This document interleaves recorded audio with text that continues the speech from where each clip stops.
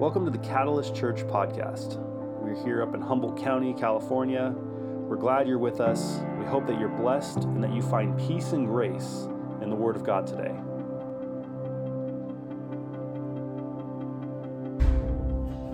Hi friends, we are in a series right now on why we do, and we're looking at all the little pieces of why we do each part to our service. Like, what is the rhythm, the liturgy of the pieces of our worship service on Sundays. And so we've looked at why we sing and why we pray the Lord's Prayer, and we've looked at why we bless, like why do we pass the peace of Christ to each other? Why do we speak blessing over each other? And you can find all those videos on other YouTube or on the rest of our YouTube channel if you want to look back on any of those. But today we're going to look at why we preach God's Word. Like, why is this a very important part of our service? Why do we come together every Sunday and hear the scriptures read and then hear a teaching on the scriptures that hopefully brings some sort of life or meaning to you? And churches everywhere do this. This is not like this weird thing that we do and no one else does. We know that the sermon can be a very important part of the church's gathering together. Part of making disciples is teaching each other and learning from each other, growing from God's Word, learning how to live out God's justice and love and grace in the world. Part of being a disciple is learning to love God's Word, to actually want to be in Scripture, to learn from Scripture. I mean, one of the ways that God speaks to us, one of the primary ways God speaks to us as people is through God's Word, through the Bible. So seriously, there's nothing that I love more in the mornings than waking up before everybody else in my house. It's quiet. I open up the blinds if it's light out to keep them closed if it's pretty dark. I turn on my fireplace because it's just this little one that you can click on. The best. I don't need to make a fire, but yet I get to be all cozy. I make coffee and I get to sit in God's Word, pray and read the scripture that I have from my book of prayer. And then there's usually a devotional reading that comes from that as well. And I can just sit in the quiet with Jesus. And it's my favorite part of my day. I cannot wait to wake up so I can be in God's Word. And part of the thing about being a pastor and being able to present God's Word to you and give meaning to your lives through God's Word is I want you to have that same excitement and love for God's Word. I want you to crave being in the Bible, to allow the Bible to inspire you and shape you and reorient you towards who Jesus is, who you are, and what God is doing in this world. So good, so good. We live in a world, as you all know, it tends to give permission towards a lot of voices to speak into our lives with a certain amount of authority and influence. Like, we give permission for voices in our lives to have authority, to speak and influence. I mean, how many people do you know are called influencers on social media? That's their job title. They get paid to influence people to buy certain things, to live a certain way, to be a certain kind of person. And depending on the amount of followers that they have, they get certain amount of money from vendors who then sell through them. We have an opportunity to listen to certain people with their very specific perspectives that we want to hear, or have our preferences affirmed and approved of, because oftentimes we just never want to be wrong. We always want to be right. And if you have enough voices that affirm that you are right, that say the same things you're saying, it feels really good, right? If I can find people who agree with me and give me permission through their voices as authoritative, what happens is I am rarely challenged in my perspective or my worldview, in my understanding of God and how to even interpret the Bible or what God is trying to say through the Bible. If I'm only listening to certain voices, I'm rarely challenged in my perspective of the difference between what's happening from Israel's perspective or the Palestine perspective, and that conflict that is happening there right now, this horrible conflict that is causing people, human beings, children and women and grandparents to be collateral damage. If I'm only listening to one perspective and not the other, then I can easily dehumanize another person's worldview or the way that somebody else is seeing things.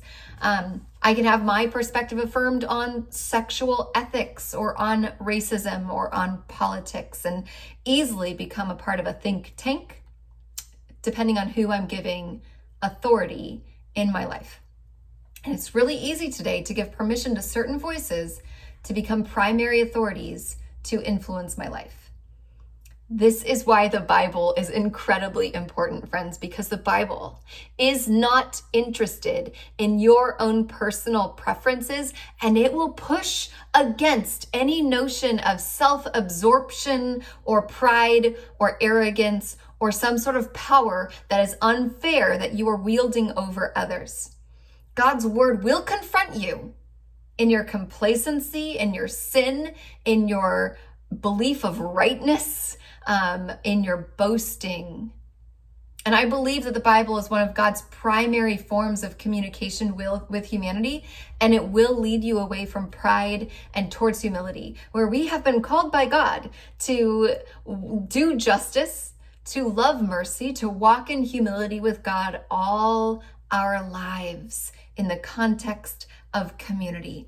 The psalmist writes that God's word is a lamp unto our feet. It lights our feet. It is a light to our path that helps us figure out that way to go through life with God and with each other. It provides direction. God's word provides purpose and inspiration, instruction and discipline, wisdom and guidance on how to live with each other and with Christ. Our primary example in God's word of what it means to be people of God is to be followers of Jesus.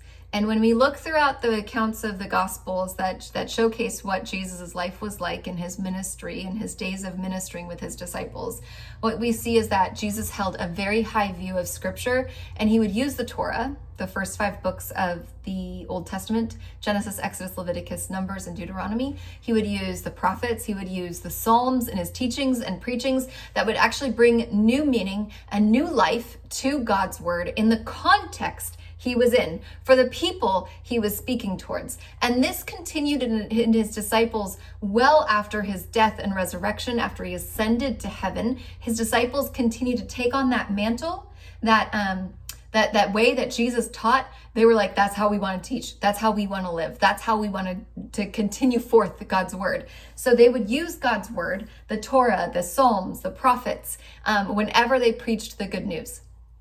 And if you look throughout the book of Acts, what you'll see again and again is anytime that the disciples, Peter or Paul or Barnabas or anybody, Stephen, whenever they were speaking about who Jesus was, when they were presenting the gospel to people, they always pointed back to the scriptures. And for them, the scripture was the Old Testament. So you look throughout, like on the bottom of my Bible, I've got all these little like footnotes and stuff. So you've got Deuteronomy and Genesis and Psalms that are being referenced and put out there by these disciples. Exodus is here. We've got Amos, Isaiah, Deuteronomy. Again and again, they're like pointing back to the Old Testament as filtered through and seen through the lens of Christ crucified and risen. Okay? It says in Acts 2:42, it says that everyone devoted themselves to the apostles' teaching, which is teaching of God's word, giving that commentary of who Jesus was, like how Jesus is showing up in the Old Testament and Jesus being the Messiah. They devoted themselves to fellowship with each other, like really important, close community, friendship with each other, to the breaking of bread, so it's communion, and also just eating together, having meals, and to prayer. Everyone was filled in awe at the many wonders and signs. They started singing, they started selling their property. But the thing that we're focusing on today that the early church did, and that we've continued forth into the church that we are in today, is that devoting ourselves to the apostles' teaching of God's word. There was this assumption from the early church leaders that God's word through Christ would shape and reshape the church's thinking forever. So it's not just that we're being shaped by God's word because of Christ, and now my mind is different. It's that the apostles thought that God's word had the capacity to shape people's thinking then, but continuing on throughout all of the generations into the future. So regardless of the culture and the time and the place and the aspirations of the church and what the important thing of the church was during that time, like how the church wanted to and could impact culture and place and the world they lived in for God's goodness and purposes, these early church leaders seem to know that God's word had the capacity and the capability to impact every culture and people forever until Christ returned. N.T. Wright is a scholar, and he says, one can never assume that any part of culture, ancient or modern, is automatically to be endorsed or rejected. What this means, it shows us that God's word is meant to be engaged with and struggled with in our current contexts and our current lives as a churched people. And this is what it means when we say that God's word is alive. I don't know if you've heard that statement before, that God's word is alive. It means that God's word is meant to impact and transform us as people of God in our current culture and circumstances and contexts that we live in today. It provides direction, purpose, inspiration, instruction, wisdom, and guidance on how to live with each other and how to live with Christ. Now, you might think, well, God doesn't change, right? We've heard that too, that God's word doesn't change.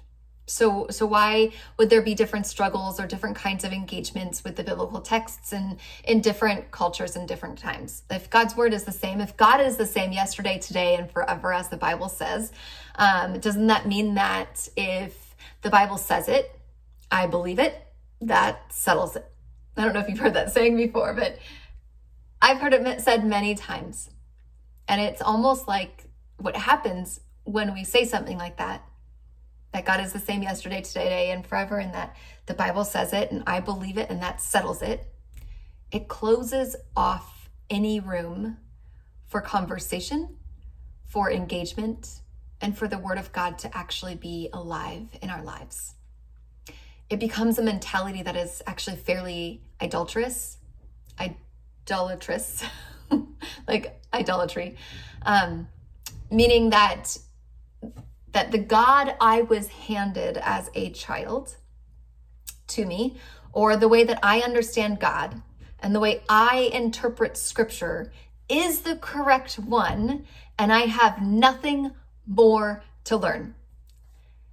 And if I think like this, I can actually become fairly easily deceived. We have, as people, we have a propensity towards self-deception, where we believe our experience is the primary experience, like my understanding of God is the correct understanding of God. And since God doesn't change, this correct understanding doesn't change. And absolutely, there are truths about God that transcend time and space, like God's forgiveness and grace, love, mercy, his kindness, God's holiness. Like these truths about God's character need little interpretation. That doesn't change. God's character is always the same. That has never changed in time and space.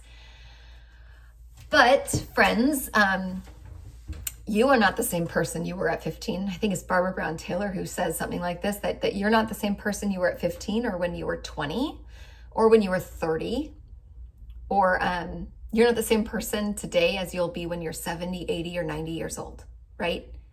Your understanding of God, your recognition of God's love and grace towards you and others in this world has not been the same throughout every season of your life. There's a certain amount of hard knocks that come our way that have to cause us to read the Bible and engage with God in a different way. And that shapes how we see God.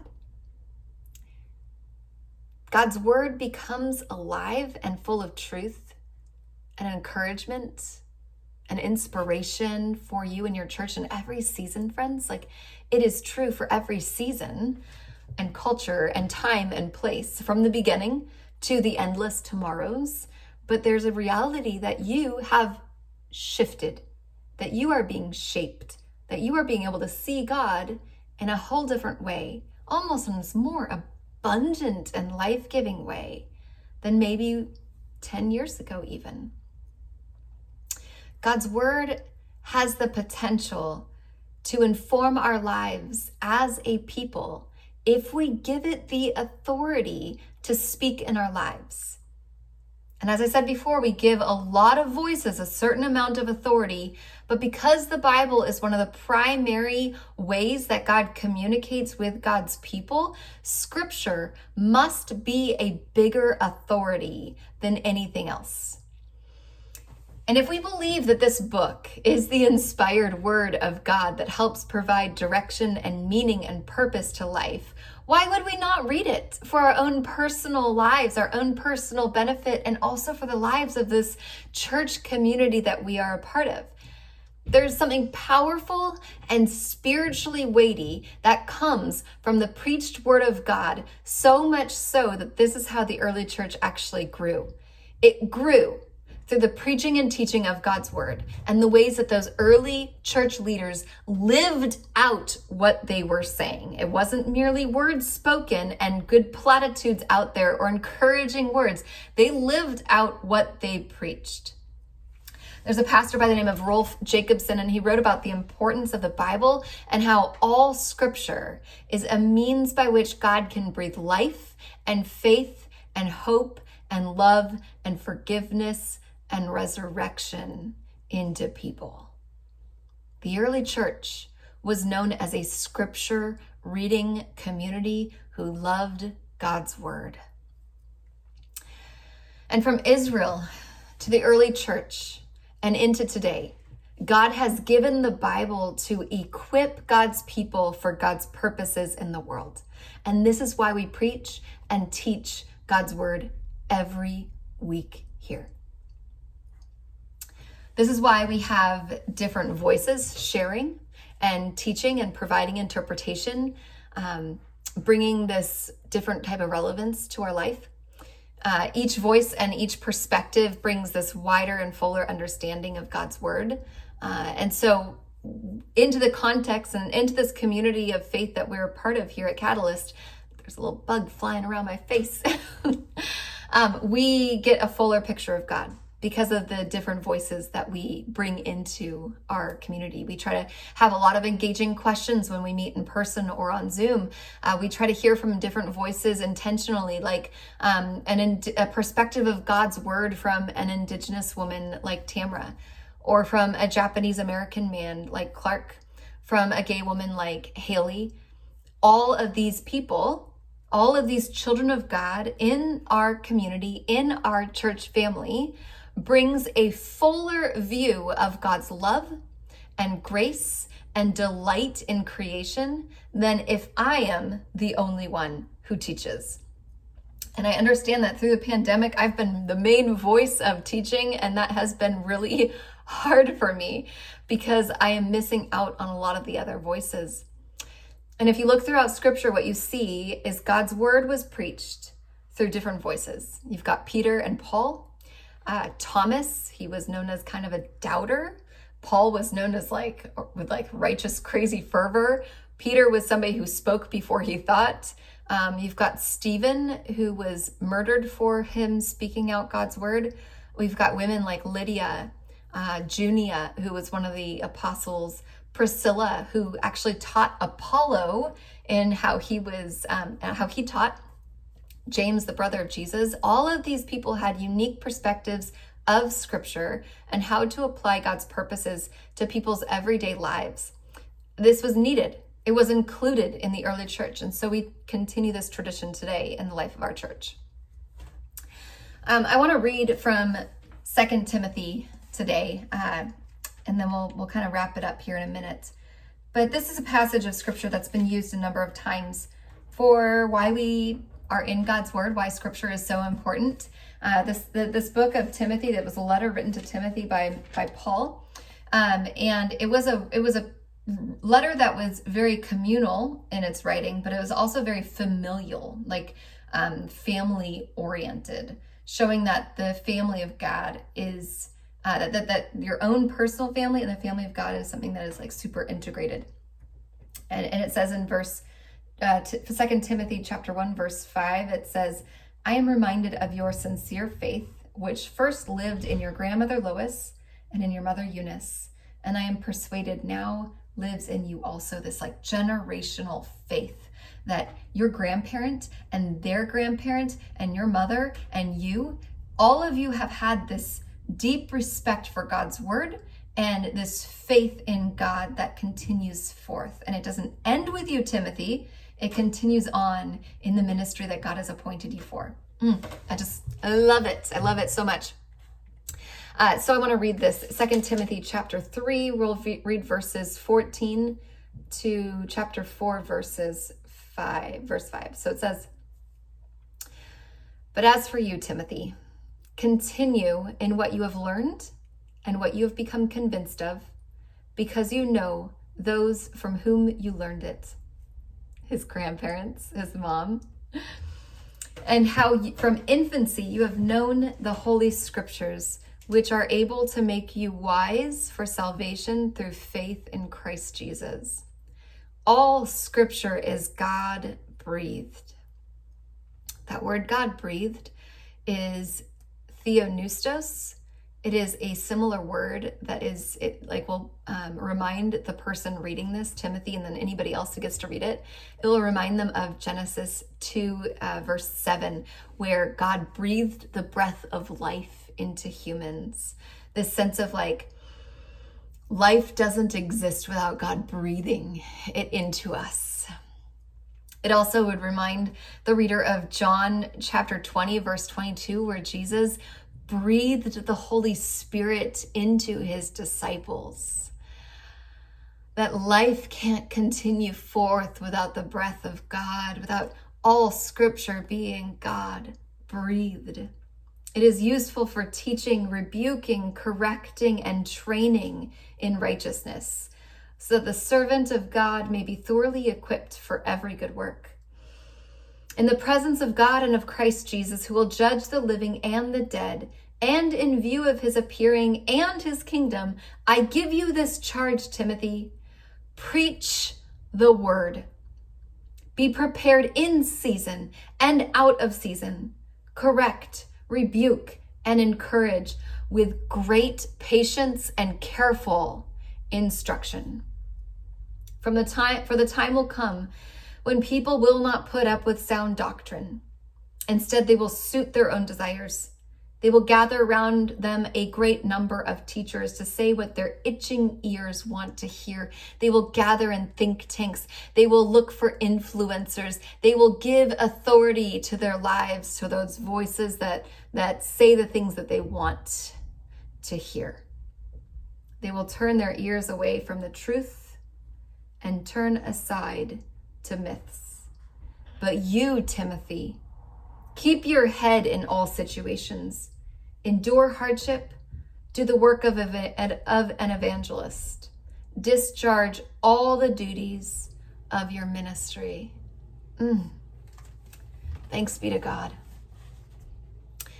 Friends, when God's word becomes that primary authority in your life that points to who God is and who you are, the Bible then provides direction and purpose, inspiration, instruction, wisdom, and guidance to how to live with each other and how to live with Christ. N.T. Wright says in his book, it's called Scripture and the Authority of God, phenomenal book. He says, the church was thus from the very beginning characterized precisely as the transformed people of God, as the community created by God's call and promise, and summoned to hear the word of the gospel in all its fullness. The earliest church was centrally constituted as the people called into existence and sustained in that existence by the powerful, effective, and authoritative word of God, written in the Old Testament, embodied in Jesus, announced in the world, taught in the church. This was the heart of the church's mission, of its common life, and of the holiness of identity. Friends, when we read scripture together, we become connected with that generational Christians who have come before us and those who will come after us. We commune in a way that transcends time and space, and we are reminded of the great company of saints who worked for God's justice, who loved their neighbors really well, who forgave each other and encouraged each other and built each other up for the sake of the gospel and for the glory of God. This is why we preach the word of God every week, because it provides direction and purpose and inspiration and instruction, wisdom and guidance on how to live with each other and how to live with Christ. This is why we do these things. Amen. We're going to go into our time of communion here in a moment, the Eucharist together. I would love to pray out our prayer of confession together. It'll be on the screen for you. And why don't you take a moment and be mindful and be thoughtful of an area that you have kept God away from in your life this week? Is there something that you held God at bay? Was there some voice of authority that you were turning your attention to more than God's voice? Was there something that you believed about somebody else or about yourself that is actually a lie or untrue? Why don't you bring that before the Lord in the silence of your hearts before we pray this confession together?